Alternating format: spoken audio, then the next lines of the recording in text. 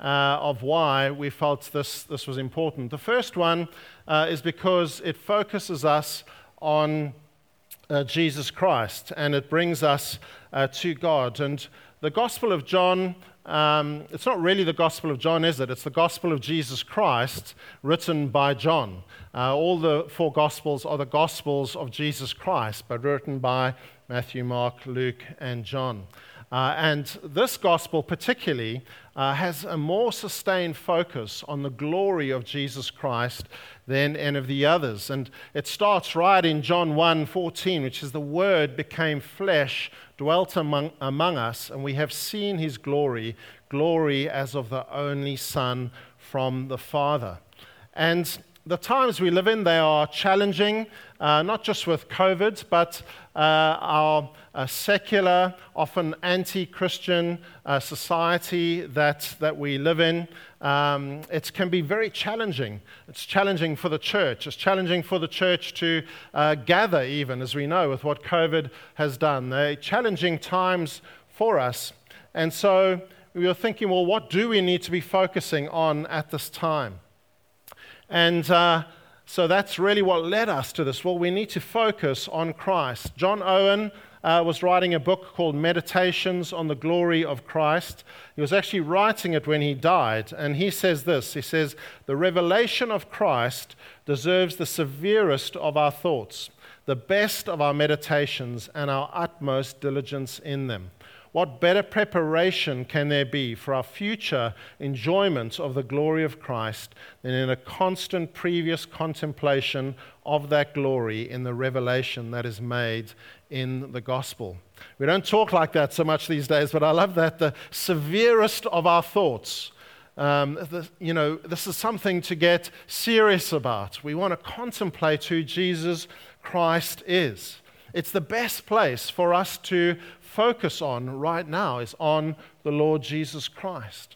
And this book written by the Apostle John, the one who is described as the disciple whom Jesus loved, it gives us a real intimate flavor of intimate relationship with Jesus Christ. And so it's a great book for us to be looking at.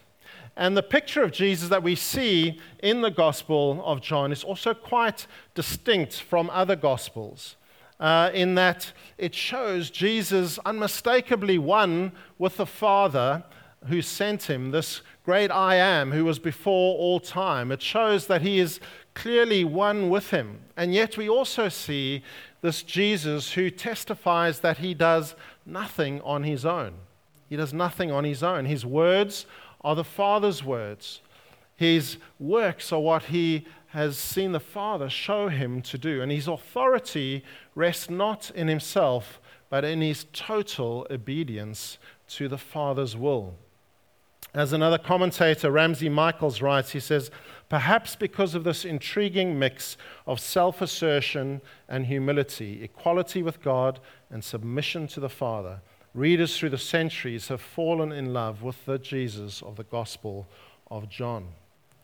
It's this amazing picture of this holy God, one with the Father, the Holy Spirit, but submitted, living his life, doing everything the Father tells him to do. So I want to encourage you as we go through these weeks to meditate on Jesus and really to fall in love with him again. We need to fall in love with him afresh. The second reason we're looking at the Gospel of John is because it is so evangelistic.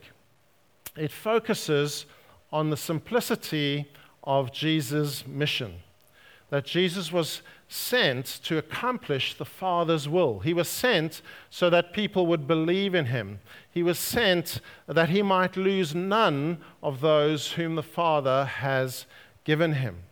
And again in this book, we are called to believe in Jesus Christ. And so we've called the series Believe. And what is really exciting about it is you see how simple outreach evangelism is when you read this book. Steve was encouraging us last week about just moments he's had where he's been able to share with people And it was great just to have those stories encourage us. We see in this gospel really the simplicity of our mission, because we see that the early Christians and the Christians when Jesus was there, they were simply said, come and see. They met Jesus, they encountered him, and then they went to others and said, come and see.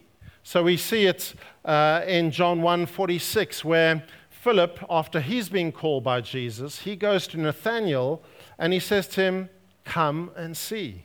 The Samaritan woman at the well, she goes back into the town, we read in chapter 4, and what does she say to the people in the town? She says, come and see. Come and see. Come and see. Philip, the Samaritan woman, they weren't trained theologians. They weren't missiologists. They hadn't been trained in that. But what did they do? They encountered Jesus, the living God, and then they said, okay, come and see. Come and see. Look who I've met. And that actually is what we are called to do. It's quite simple, really. We're called to encounter Christ, encounter him, to know him, to let his love be poured out in our lives. And then we go to everyone else that we know and everyone that we meet and we say, come and see who I've met. Come and meet the one that has changed my life. We can get so overly complicated in what we have to do. You know, what programs are we going to run? And they can all be good things. But our basic mission is to say to people, come and see. Come and see what I've found. This is what I found. Come and see what I have found. So I'm hoping that as we look through this gospel, you're going to be caught up again in this simple mission that we call to come and see. That as we encounter him, as we know his love poured out afresh in our lives, we feel our hearts rekindled in love, the effect will be, okay, come and see this love that I have found. So that's why we're doing this. And now I thought to kick us off, obviously we can look at when the book was written and all these things, but I didn't feel led there. I want us to actually look at 3 moments of John and Jesus, and just to grasp something of John's encounter with Jesus and to learn from that ourselves. So we're going to look at 3 pictures, 3 moments. There are plenty of moments that John had with Jesus, and you can use your imagination a bit of what it looked like. What did it look like? What did it feel like for John? So the first one is when Jesus calls John. We read in Matthew 4, 21 and 22. It says, Jesus, going on from there, he saw 2 other brothers, James, son of Zebedee, and his brother John. They were in a boat with their father Zebedee, preparing their nets. Jesus called them, and immediately they left the boat and their father and followed him.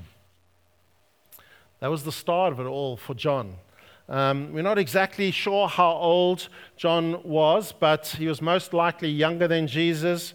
Possibly he was one of the youngest, if not the youngest, of all the disciples. Maybe he was early, mid-20s, somewhere around there. And as we see, he was a fisherman. He had a brother named James, father Zebedee, doing the family business. They're probably taking it on from their father Zebedee. And being a fisherman in those days was quite a fairly good job, because it meant you employed people. It talks about the hired men. They employed people. It was a business, caught the fish, sold the fish. It would have been a job with prospects. As a young guy, he would have been learning the family trade. His future, would have looked good. He was taking this on from his dad, working with his brother. He had other partners, actually Peter and the other disciples. It seemed like they were in partnership together.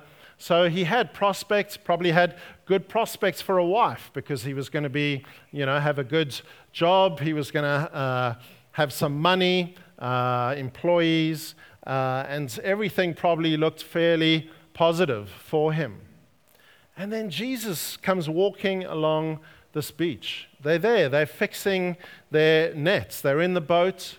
I don't know what you do, but I guess you fixing holes in the nets. There they are. They're getting it ready to go and catch more fish.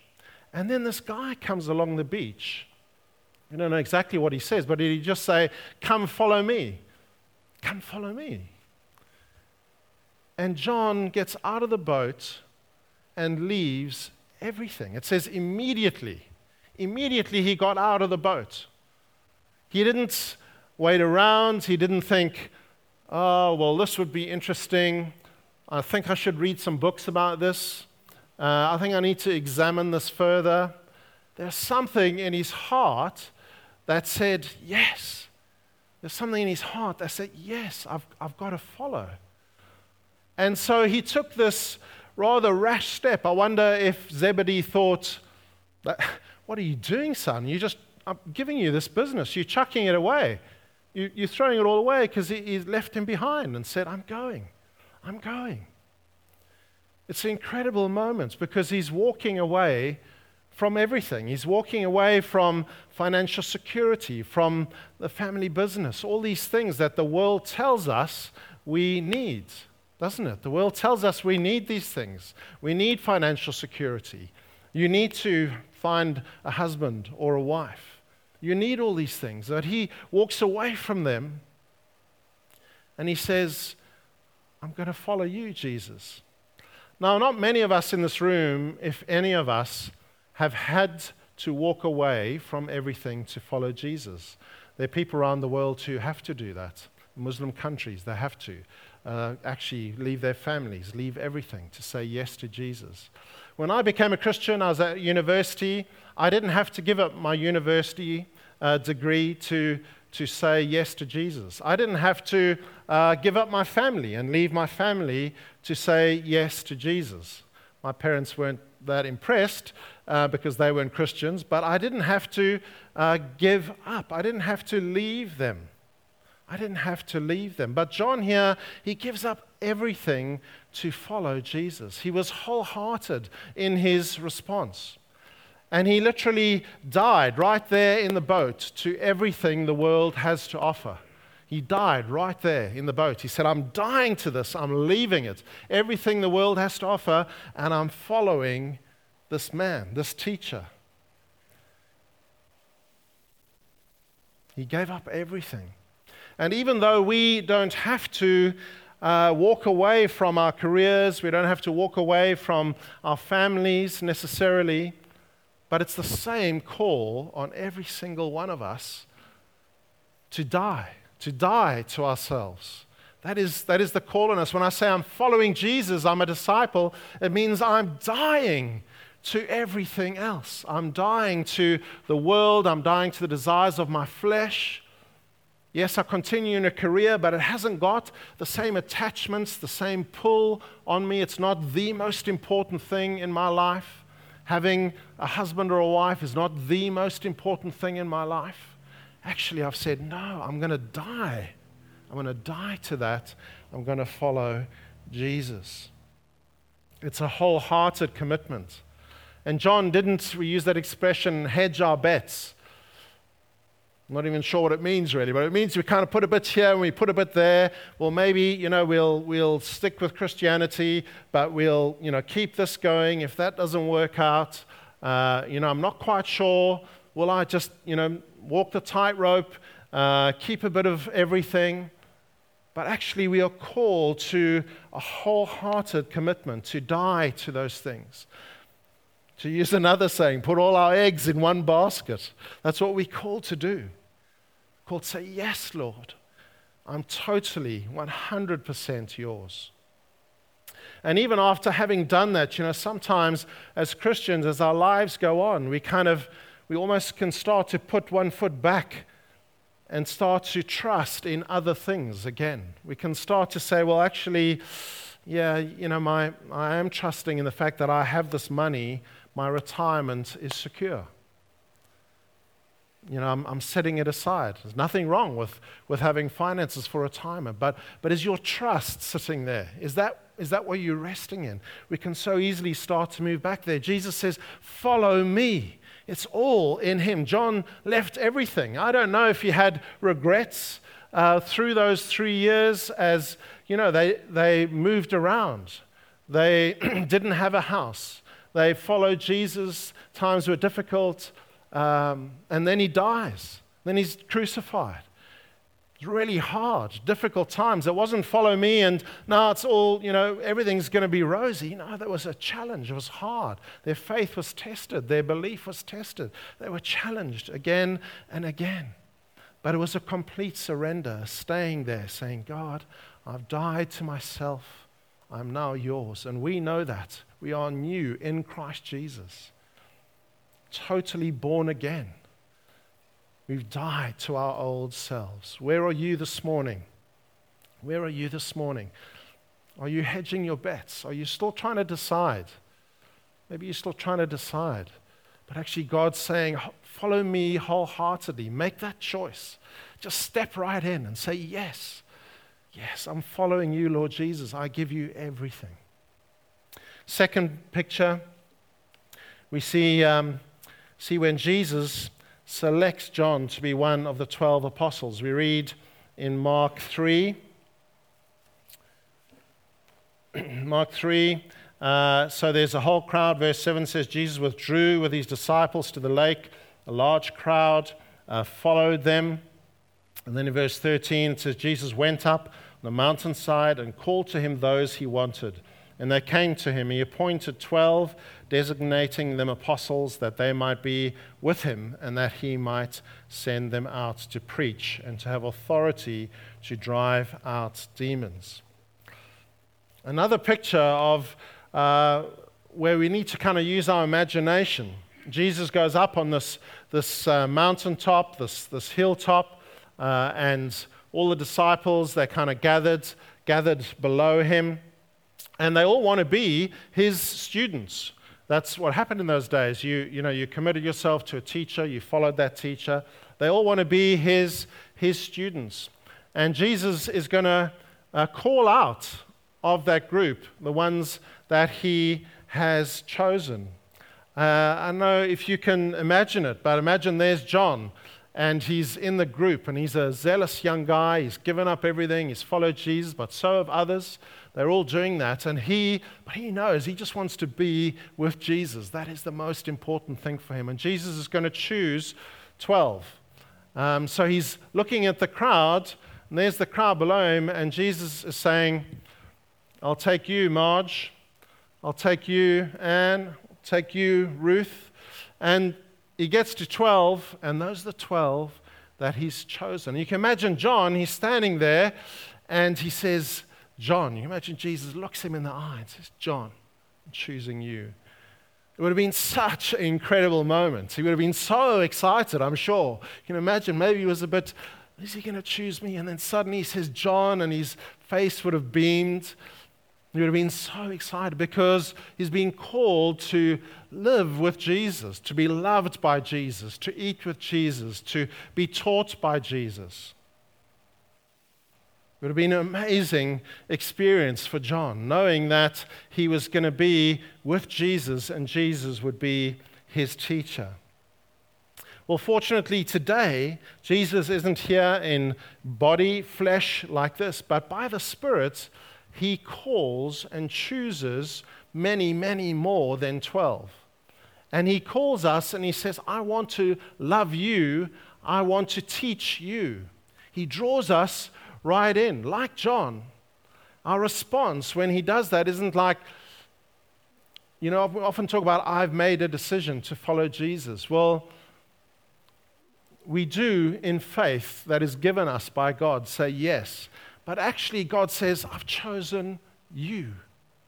He takes hold of you. And each one of us who know Jesus Christ as Lord and Savior here today can know that he has chosen you. Heidi, he's taken hold of you, Heidi. He says, I've chosen you to love you and to fill you with my Spirit. I've chosen you. Isn't that the most incredible thing? Jenny, he says to you, I've chosen you, Jenny. I've chosen you and drawn you. Right in Yahima, he says, I've chosen you. Just feel the awe of that again. Isn't that incredible? He says, I've chosen you. And he brings us right in. He brings us right in to know him in the most incredible way. He chooses us. We need to remember that he is, when he looks at you, he says, you are the one I've chosen. You're my son, daughter. Come to the Father. Come through me. It's such an amazing thing. The third picture I want us to look at is when Jesus predicts his betrayal. We read in John 13. John 13. So this is the Passover. And verse 21 says, after he'd said this, Jesus was troubled in spirit and testified, I tell you the truth, one of you is going to betray me. His disciples stared at one another, at a loss to know which of them he meant.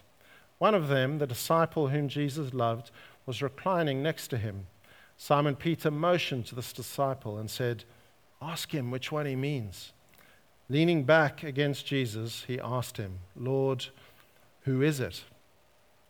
And it's this, again, amazing picture. So it's going to be the Passover feast, and Jesus knows that his time is coming where he's going to give his life.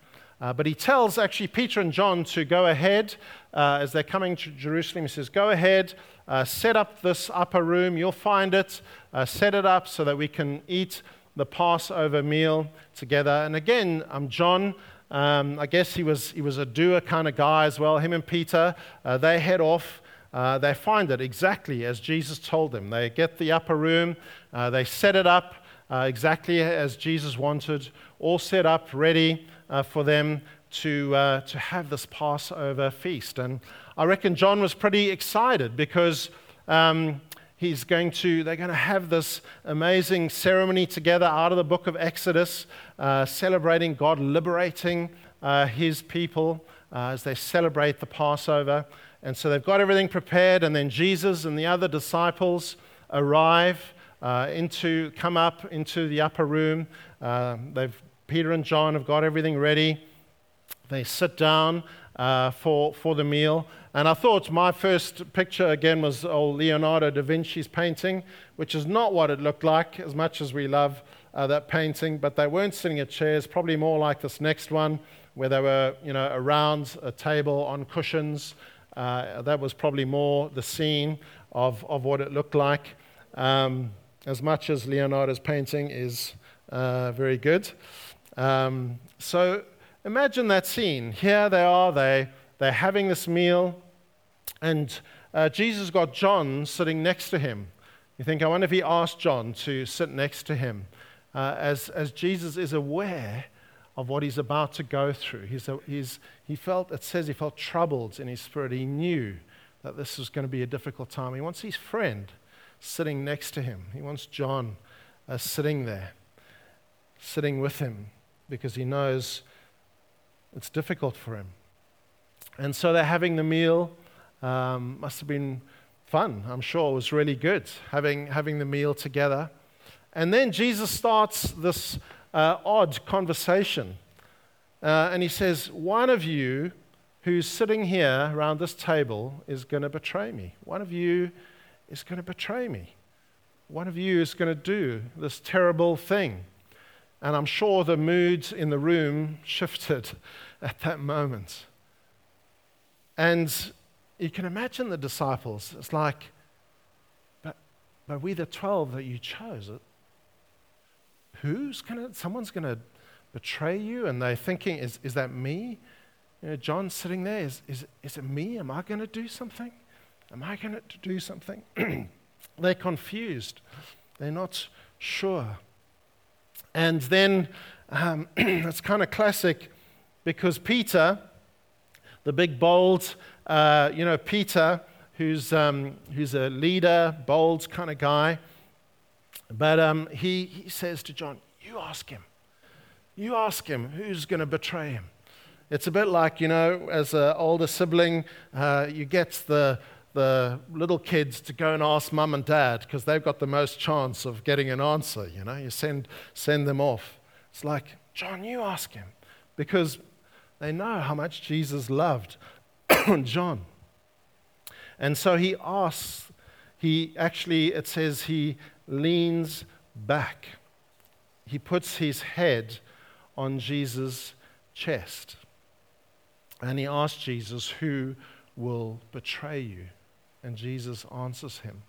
And that picture is the most amazing, intimate picture of him leaning back, putting his head on Jesus' chest.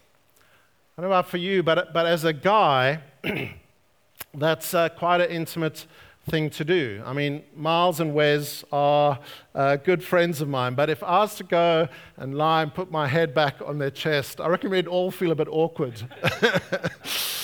It's a bit awkward. But John's love for Jesus trumped everything. It trumped feeling awkward. He was happy to display his love for Jesus. And even in this difficult moment where John's thinking, is it me? Am I going to betray him? But instead of stepping away, and we so often do this, we do something wrong, we step away from God. We think, oh, am I just going to make a mess? We step away. But John actually he leans in. And he leans back against Jesus in this intimate moment and says, who is going to betray you? And Jesus answers him. Such an amazing picture. In this difficult time, there's this intimacy. And that is what Jesus calls every single one of us into. This real intimacy. And for us to express our love to him, doesn't matter what anyone else thinks. John, the other disciples, well, they can do what they like. He's going to lean in to Jesus. He's going to show his love. He's going to cuddle up close, actually. No matter what anyone else thinks. And so I wonder what's maybe stopping you or keeping you from pressing into him in that way today.